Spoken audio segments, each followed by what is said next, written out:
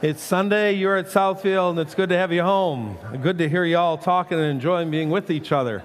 Got a fun day ahead, got some baptisms coming, and we do immersion, but it looks like God is trying to do an example with sprinkling too, so we're gonna have some fun. There were, I think, 7 or 8 people planning on going. A few are waiting until next week to get into some sunshine, but anyway, you were gone for the week. You went and had some fun in North Carolina. What was that like? Well, I was gone for longer than a week. Yeah. And I was just talking with Bob about this. I'm officially I'm an old person.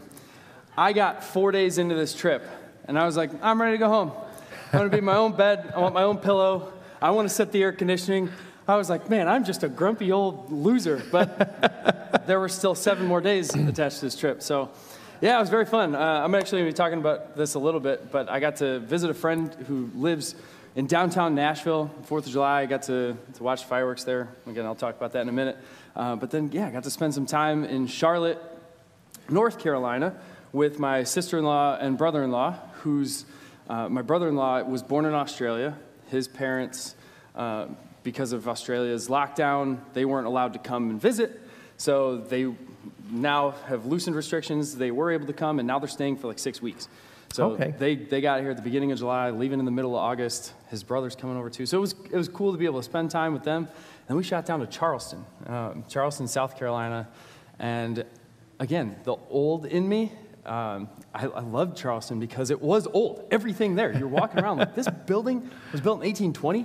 How is it still up? Wow. Got to go to Fort Sumter and a lot of cool stuff, a lot of cool history in Charleston. So, yeah, but we're home and I can breathe. How was driving? It was not bad, except when you take your truck and that trip, you realize I'm going to have to stop 3 times for gas along the way. Like, I might as well just bought a second house while I was in Charleston and just stayed there. But, yeah. Inflation is nipping a bit, and yet, having said that, you talk about the 4th of July, and it did not seem to hurt fireworks one bit. Not even a little. I mean, I was amazed at, my goodness, it was like a war zone in our neighborhood. And the fog, everything else with all the fireworks going off. And talked to a guy one day, he said his brother-in-law spent $5,000 on fireworks.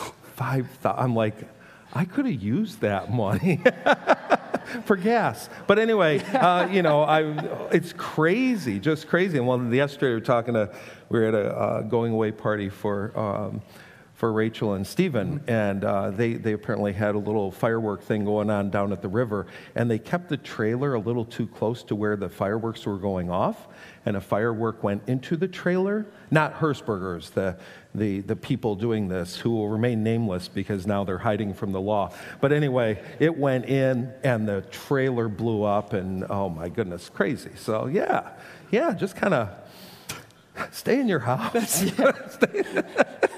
Nutty stuff. It's a good time. So, I feel like I haven't talked to you for a while. What else have we missed out on? Not a whole lot that I can mention before we get going. All right. So. Griffey did go with you, which is kind of fun. Yeah, and I think that's another reason I wanted to be home. I mean, listen, people, if you go on vacation, have someone watch your dog.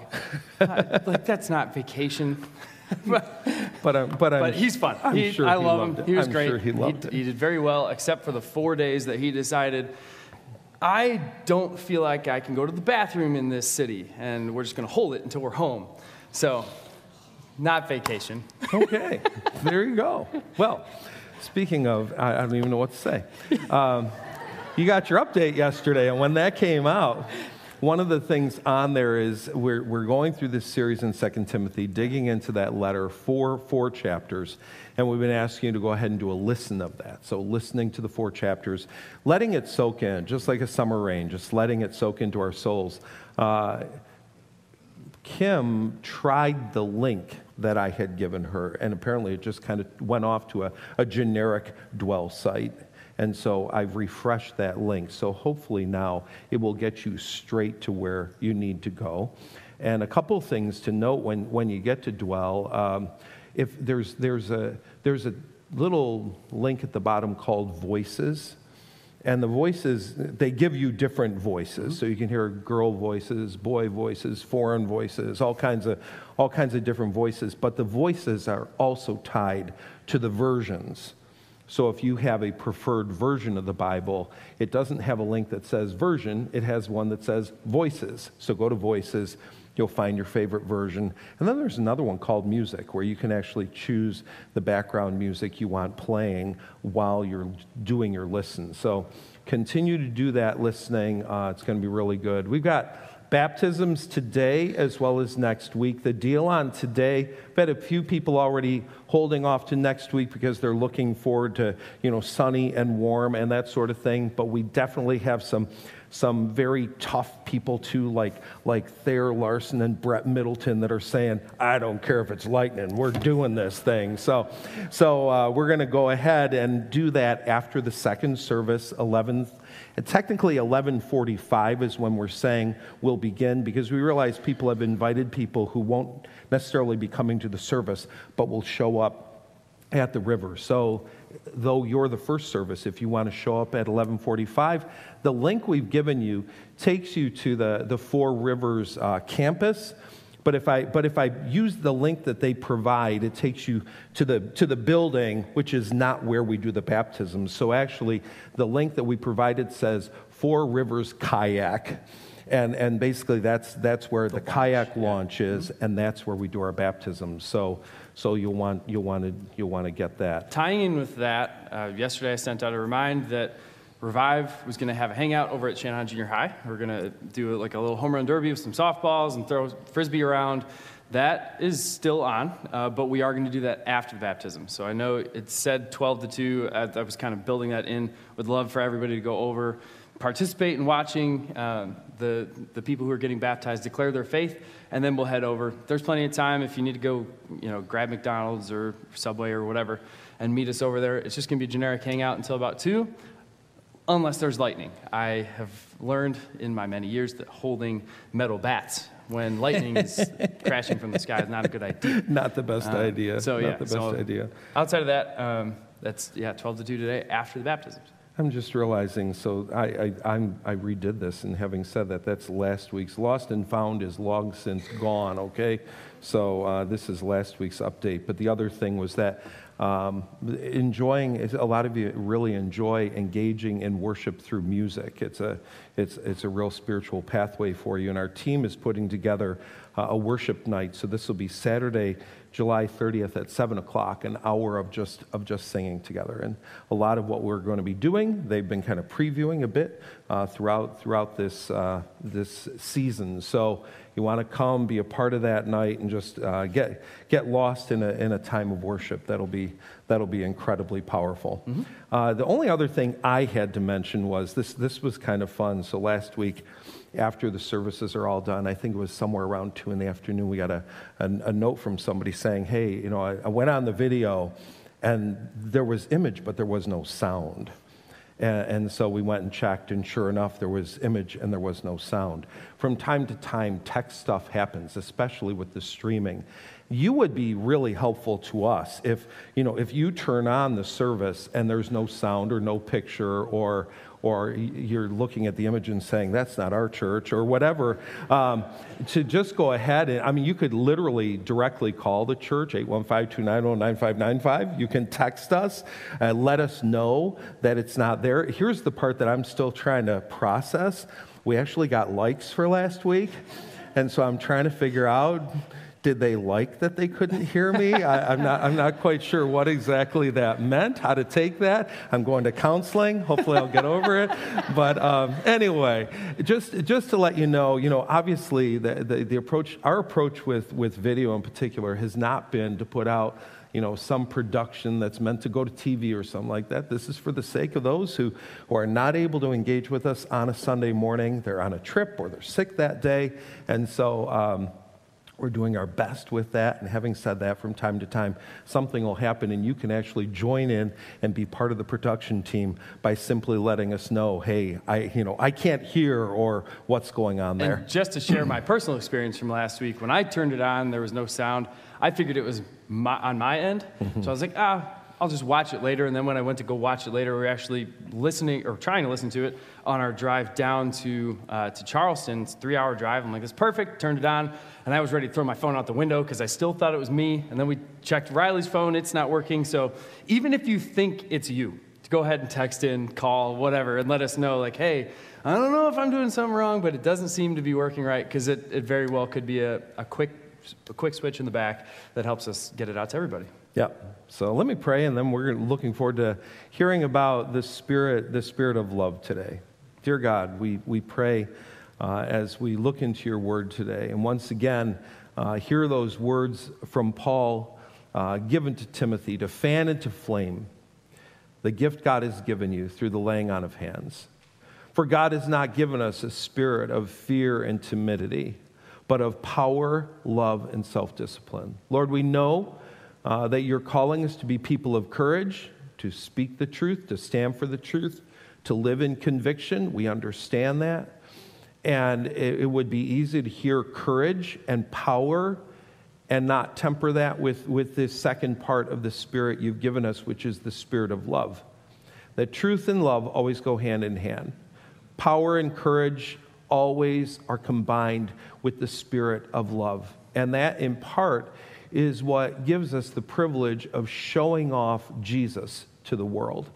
Because there is nobody who loved better or deeper or more richly than the Son of God, who died for us that we might have eternal life. So we pray this morning as Brian teaches us that we will be open to hearing whatever it is you have to say to us, that we'll receive it from your Spirit. In Jesus' name, amen. All right. So, as you know, I was not able to hear everything last week. So if I repeat word for word everything that happened, my apologies. No. As we've been going throughout the summer, we've been doing this deep dive into this letter of 2 Timothy.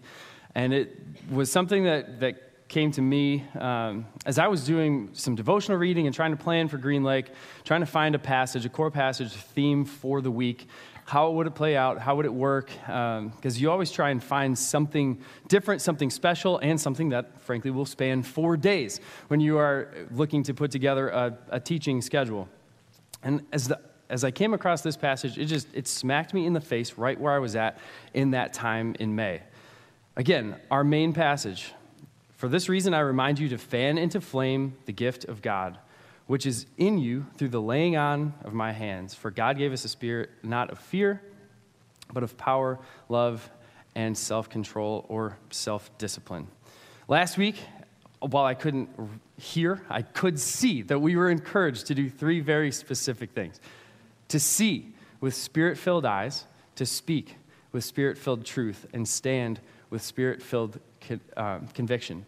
As you're going to see, these 3 topics, these 3 pieces of the Spirit that God gives us, they're all intertwined. They all wrap together. So as we talk about the spirit of love today, you're going to hear elements of the spirit of power, and you may even get a glimpse into what we're talking about next week with self-discipline. I also want to give you the heads up. If you're anything like me, when somebody's being repetitive or reading something that is repetitive, I have a really bad character flaw, and I'm like, just get it done. Come on, we get it. You've made the point. You've said it over and over and over again. Can we just get to the end and just tell me what to do with this? I'm going to encourage you to fight that character flaw if you're anything like me today, because we're going to be hearing some repetitive circling talk as we look at another passage that has to do with this spirit of love that God's given us. So fight back against that. What I want to do before we even get started is set the scene for where we're at in this letter. The year's AD 67 or thereabouts, Rome has been burned. 3 years prior, in AD 64, we see Rome burned to the ground. Nero is leading things, and there are all kinds of theories that Nero actually burnt Rome to the ground himself because he didn't like the layout of the place. He wanted more power, more control, and he had a vision that was different than the current layout for Rome. Now, it is debunkable. We don't really know. It doesn't really matter, because the thing that does matter is that Nero whether he started the fires or not, in 67 started blaming Christians for the fire. So Nero took it upon himself to go chastising and chasing and hunting down Christians, accusing them by the spreading of the gospel. They were trying to work against the Roman government, against Nero, undermine his power, and as a part of that, burn down Rome. So they were blaming him, or blaming Christians for this. Therefore, at this moment in history, it is incredibly dangerous to be known as a Christian, let alone profess your faith. So when we talked a few weeks ago about the power that the Spirit gives us, this is an incredibly scary time to be powerful and to live into a spirit of power. It's a really difficult time to live in love. And as we look here at our other passage today, I want to encourage you to remember that piece, that people are actually being accused of burning down Rome and trying to undermine this evil man, Nero, in the process. So we just celebrated the 4th of July, as we heard a couple weeks ago, and I, as I've already said, got to be in Nashville for those fireworks. My friend and I walked from his apartment down onto Broadway Street, and we're standing in the middle of Broadway at 2nd Avenue, which is like right close to the river. They had a big concert, and then after the concert ended, Nashville put on what they claimed was the biggest fireworks show ever, at least this year in Nashville. So they have a symphony, a Nashville Symphony that is phenomenal, and they set a 30-minute fireworks show to the Nashville Symphony, which blew me away. I was really annoying my friend Michael because I kept saying, I'm like, they can't practice this. Like, they can't spend all this money on fire. How do they get this down? Like, so I'm talking through the logistics of it. He's like, shut up, watch the fireworks. It was amazing to watch as all these fireworks are going off and they've got all these songs going. It's perfectly set. And again, 30 minutes is a long time, and everybody's just standing there in the blazing heat of Nashville, middle of the street. It was actually broadcast on CMT. So that was a big deal. It was a lot of fun to be a part of that celebration of our nation's independence. What I did not see there, thankfully, were these guys. Anybody know what those are? Those are Roman candles. They're awesome. They are so much fun to shoot at each other. I mean, the sky. I don't want to completely ruin Roman candles for you because these are some of my favorite things, like sparklers. Roman candles, when you're standing there, like, casting spells like Harry Potter. It's a lot. They're a lot of fun to use. However, they actually have a really dark, nasty history. You see, as we were talking about Nero blaming the Christians for burning down Rome, what he would do with them when he found them and captured them, he would actually bring them to his Roman court and turn them into a Roman candle.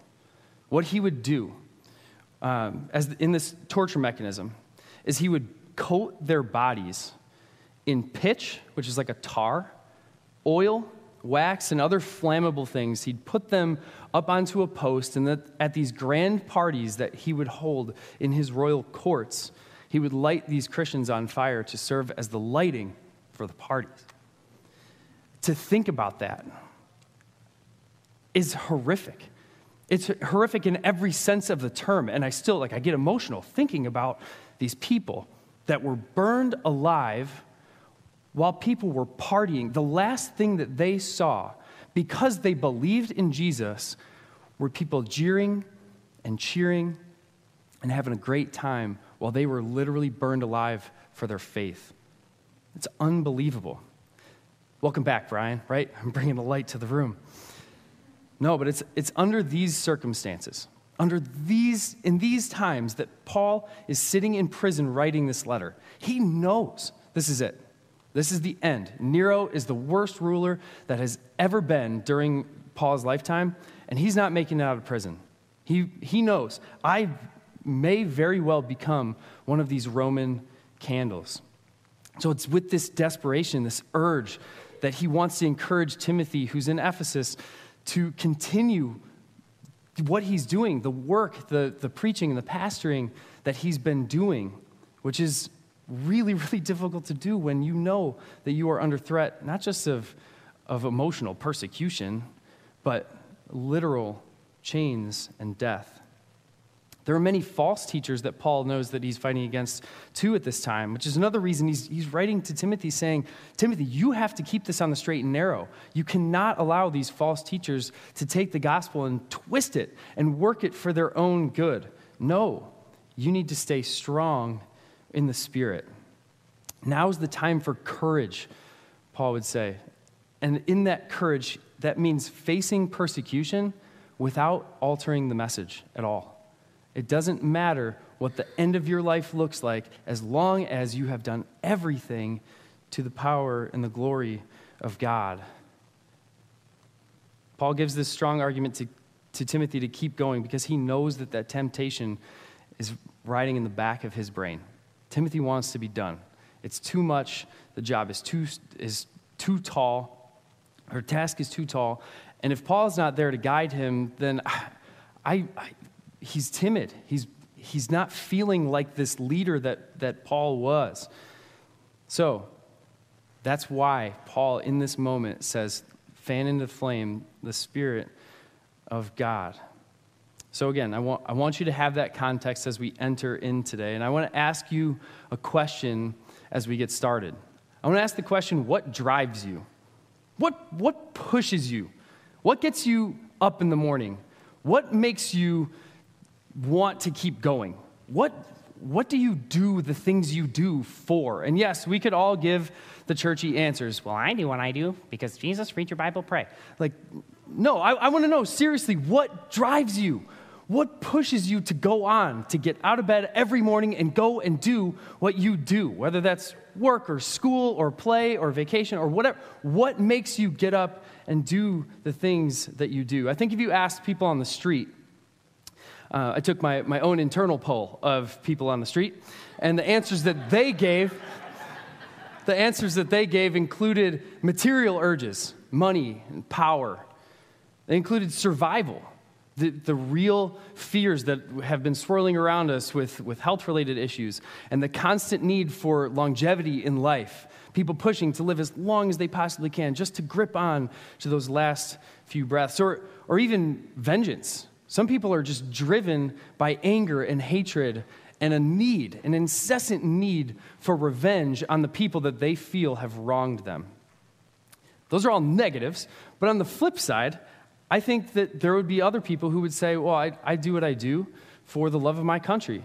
As we celebrate the birth of our nation on the 4th of July, there are people who have literally chosen to take up arms and go fight in the military to protect our country. It's the love of the country and what this country represents that drives them, that pushes them to do what they do. It could be a love of family. You get up and you go to work, not because it's your favorite place to be, but because you've got 3 kids at home and they've got to eat. So you got to work long, hard hours to make sure that they have food on the table and that they're well taken care of. It could be even a love of self. Maybe there are people out there that would be willing to admit, I do what I do because I think I'm pretty stinking good at it. And I don't think that anybody can do it as well as I can, so if nobody's going to do it, then I have to do it because I'm just the bee's knees. I'm the best. But I think that when we talk about the drive that God places in us, each and every one of us, I think one of the most powerful drives, or most powerful drivers, is love. The Bible tells us that. The Bible says mankind is made in the image of God. And what is God? God is love. Its pages are full of people driven by love, responding to love, and obeying God in love. So if Jesus is the primary subject of the Bible, well, the primary theme then could be love. In fact, the word love appears in the New Living Translation of the Bible 759 times. That's a lot of love.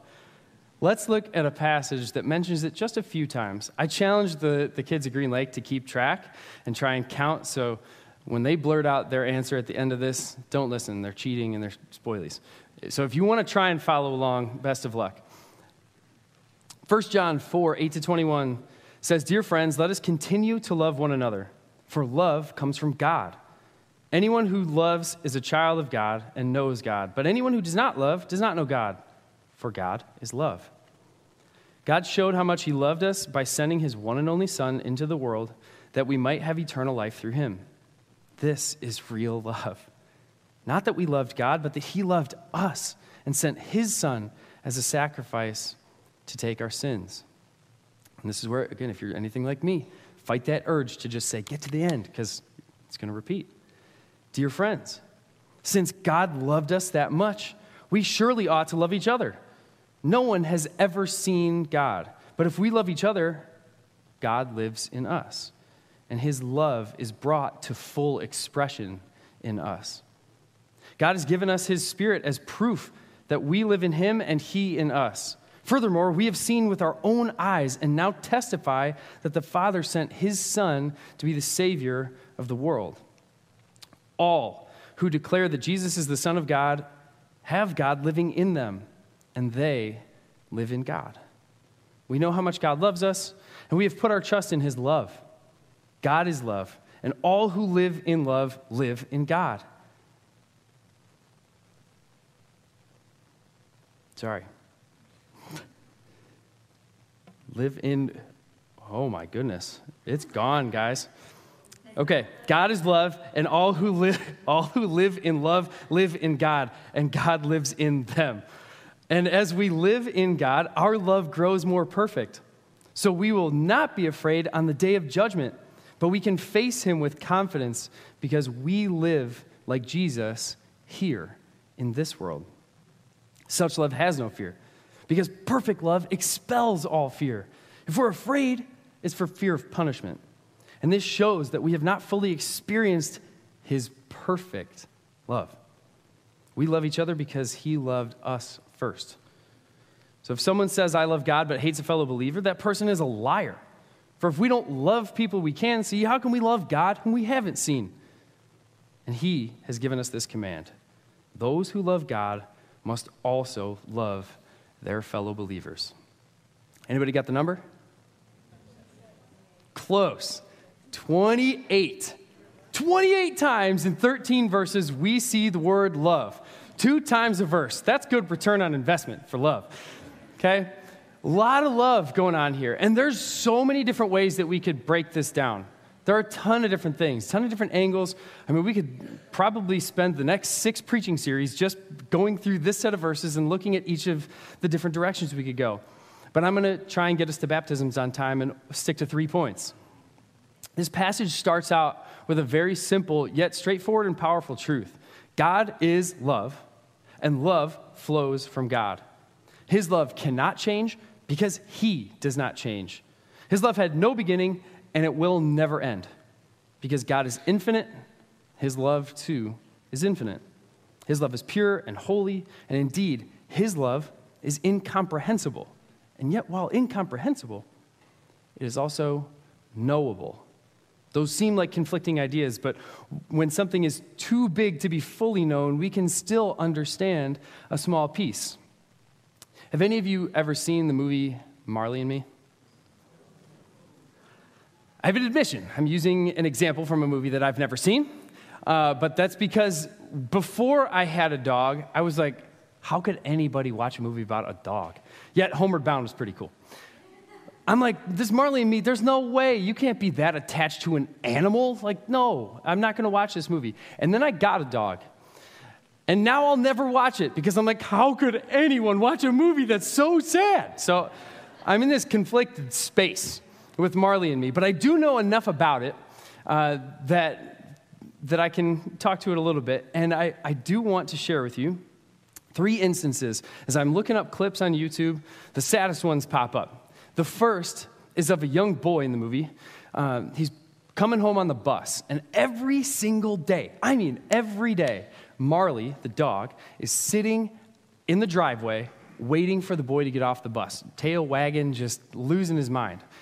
And there's a scene, a little clip where the boy is sitting next to one of his friends, and they're coming up, and he's looking out the window, and the friend asks, "Is he there?" And the little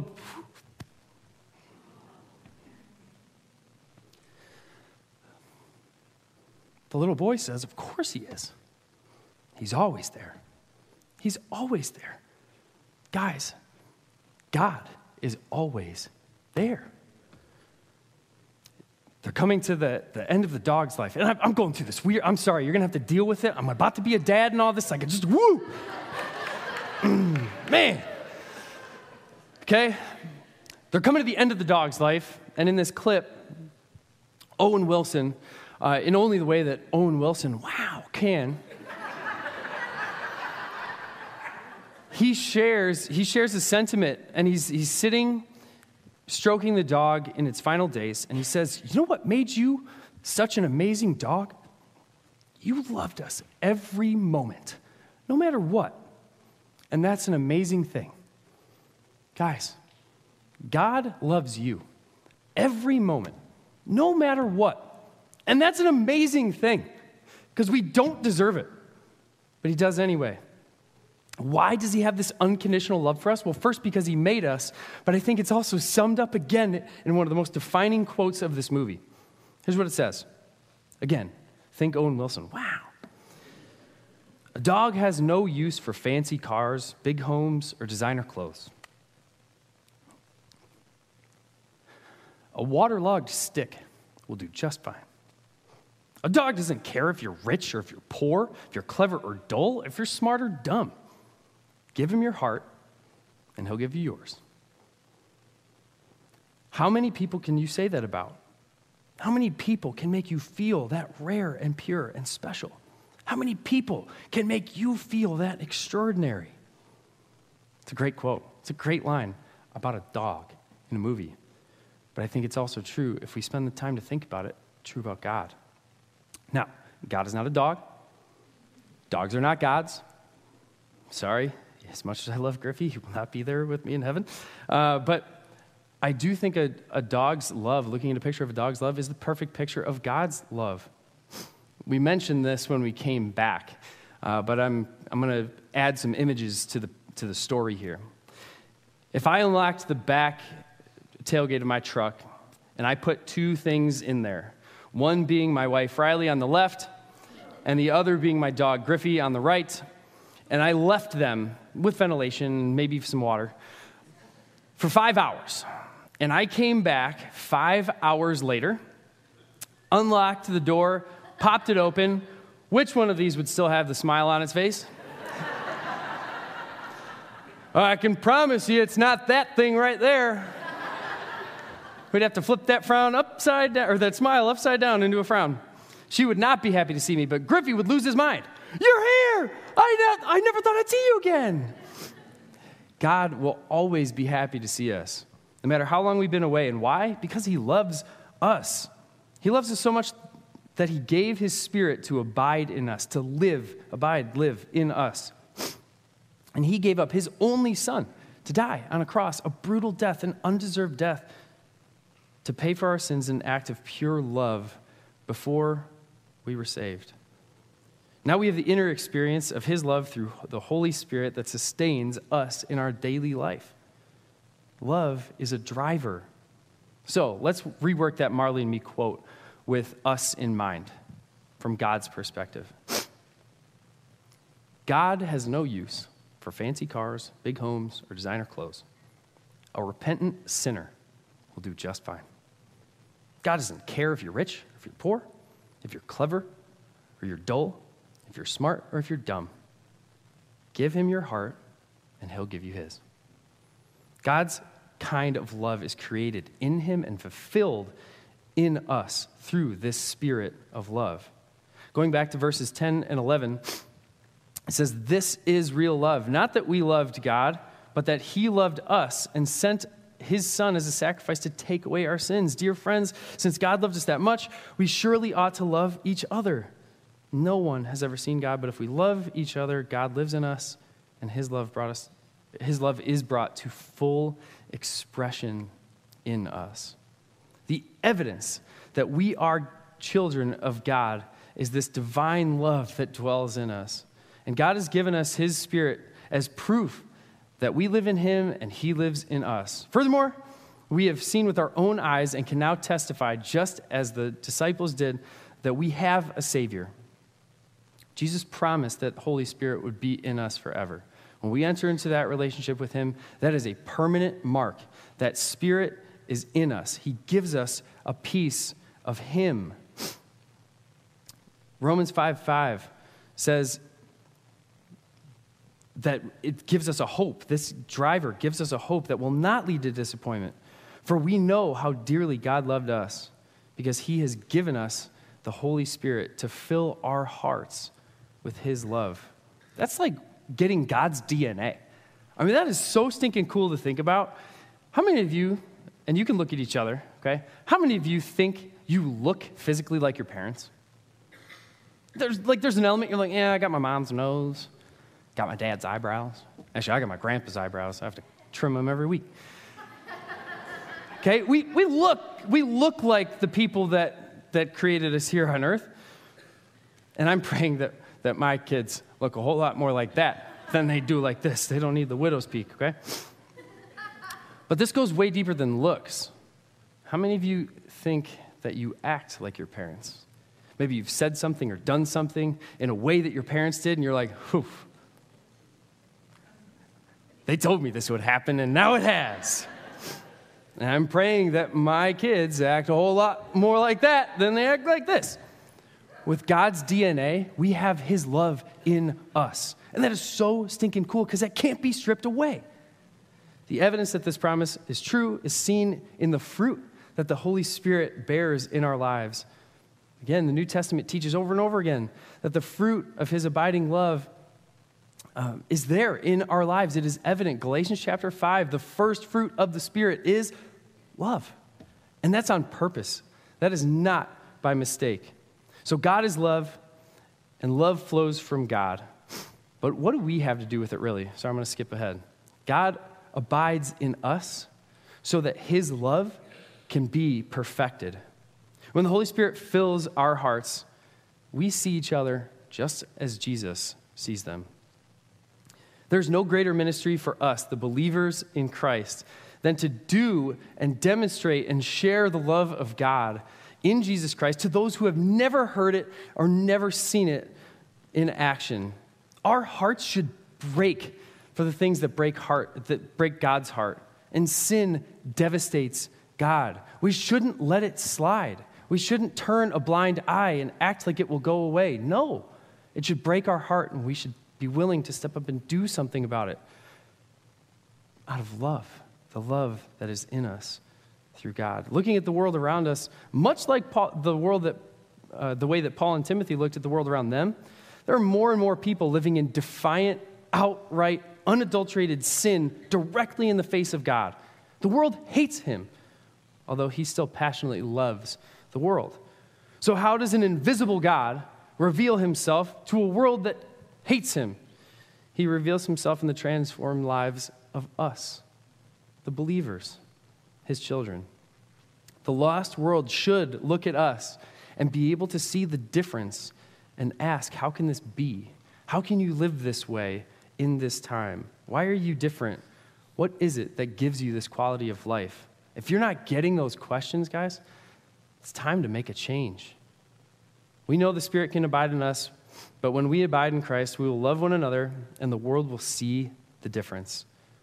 1 John 4:8 says this, "The one who does not love does not know God, for God is love." So if you aren't showing love and expressing love, and we all do that differently, but if you're not, then you don't know God. And that is a tough pill to swallow.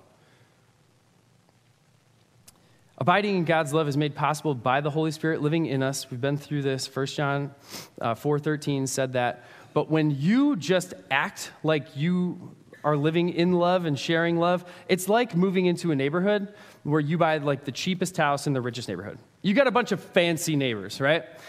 But that doesn't make you fancy. No, it takes some action on your part to buy the fancy things if you want to be fancy, and learn how to talk like a fancy person if you want to be fancy. Now, I'm not saying go out there and be fancy, okay?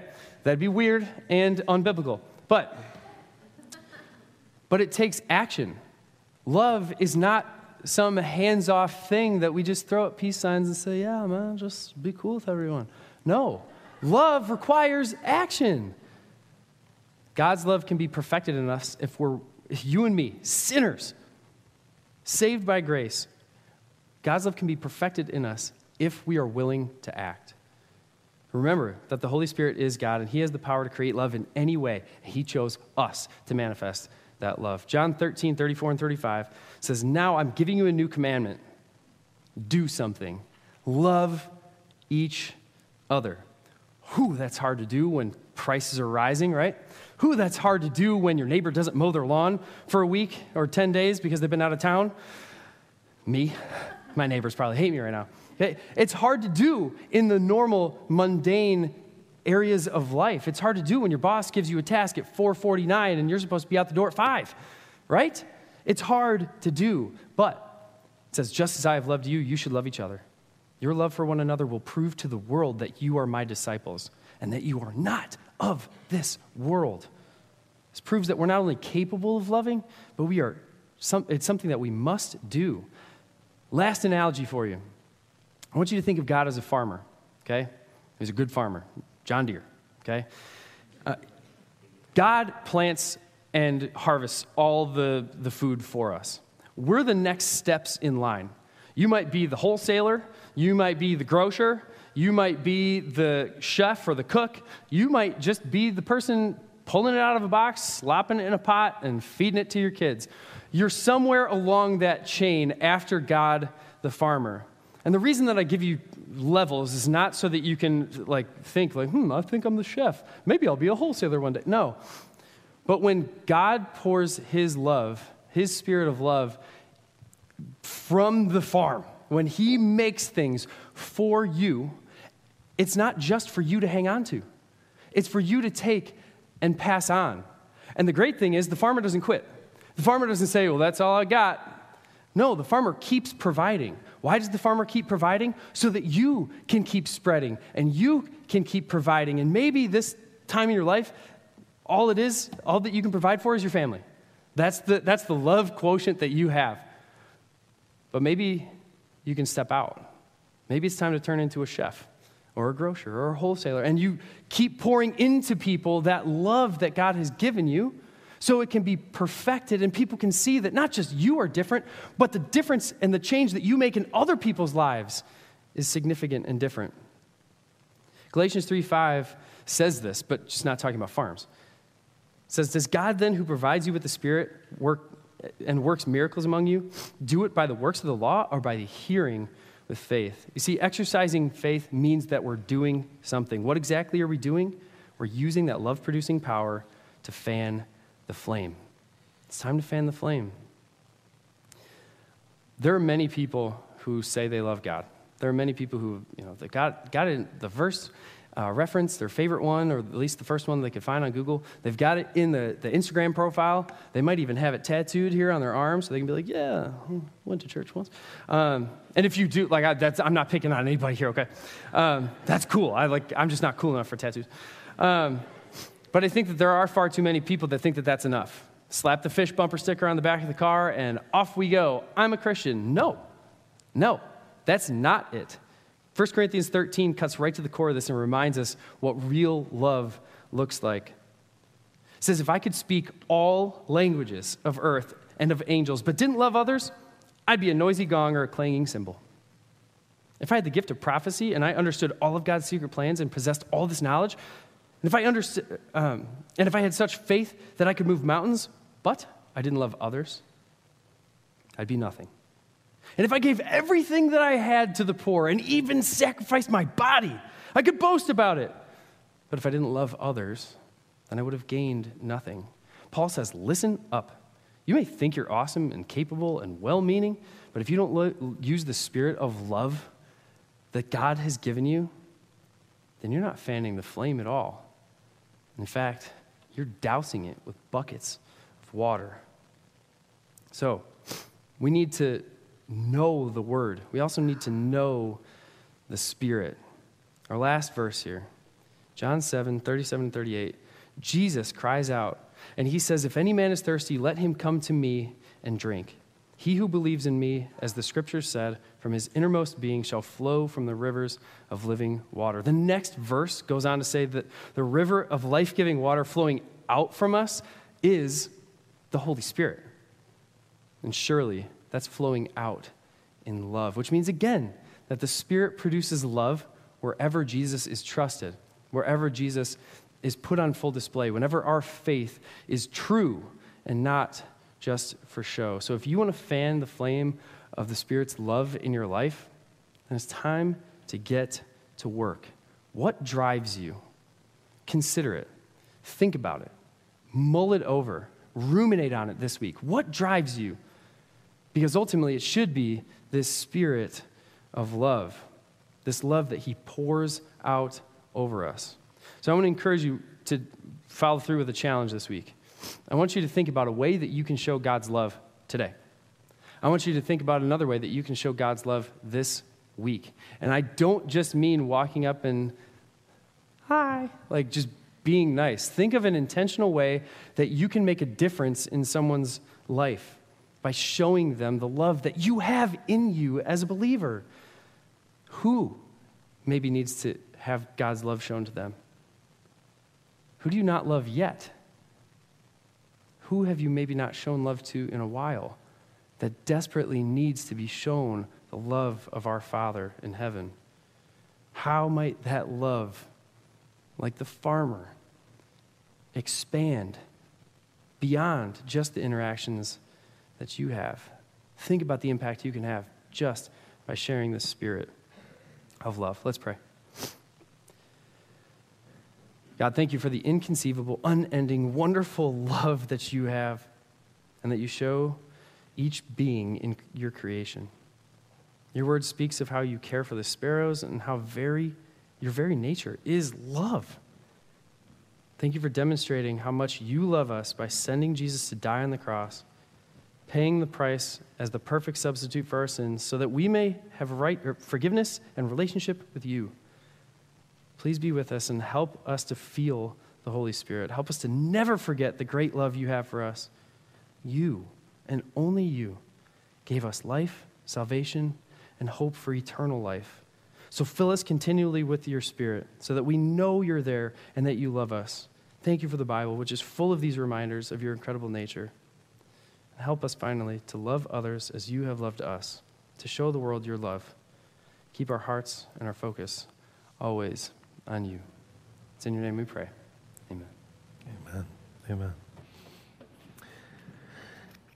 I don't want to mess things up for you too much this morning, but, I grew up in a cat house. Had 3 cats in the course of my childhood. Boots was our first cat. Boots was allowed to be an outside cat. Kizzy was our second cat. Got him about the time Roots was popular, and hence the name. And then our final cat was Rocky. Rocky was named Rocky because he had 6 toes on both front paws. And that cat could literally pick up a green olive with its hand and pop it in his mouth, which, by the way, if you've never fed a cat a green olive, you got to do that because it makes them wacky. So anyway, 3 cats.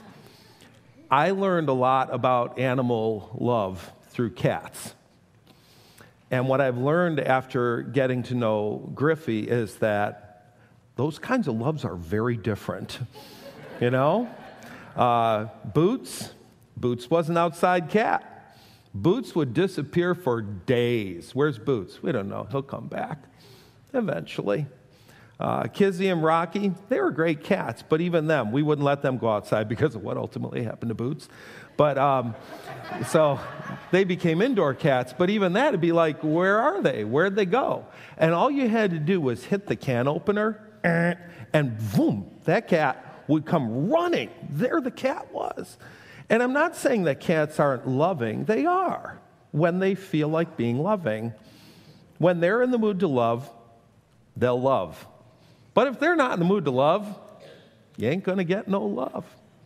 Griffey acts like I'm his favorite human in all the world. That dog sees me and he loses his mind. It's just, I'm like, me? Really? Are you me? So when Brian's teaching this at Green Lake, I'm like, holy cow. I've never thought of God being that excited about me. I've thought about him being a little bit more like Boots, Kizzy, and Rocky. And not a lot like Griffey, just losing his mind.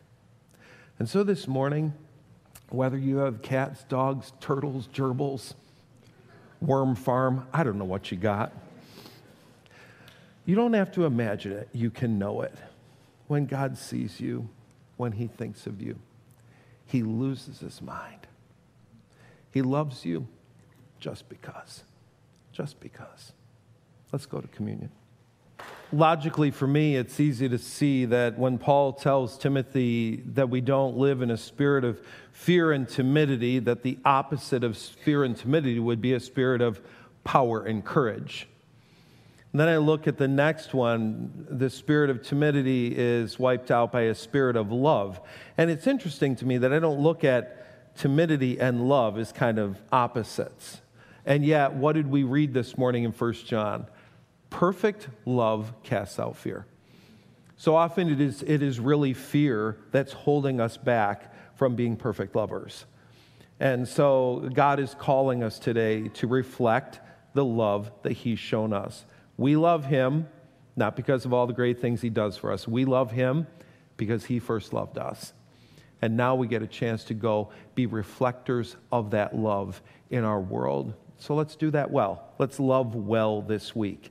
If you can make it back at 11:45 to the river, we'd love to see you there for the baptisms. Every Sunday, we have the opportunity. If you need prayer, right down front here, somebody will be here to pray for you. Today, it's Diane will be here, but every Sunday, someone's here. You need prayer. Come receive prayer. Enjoy your week.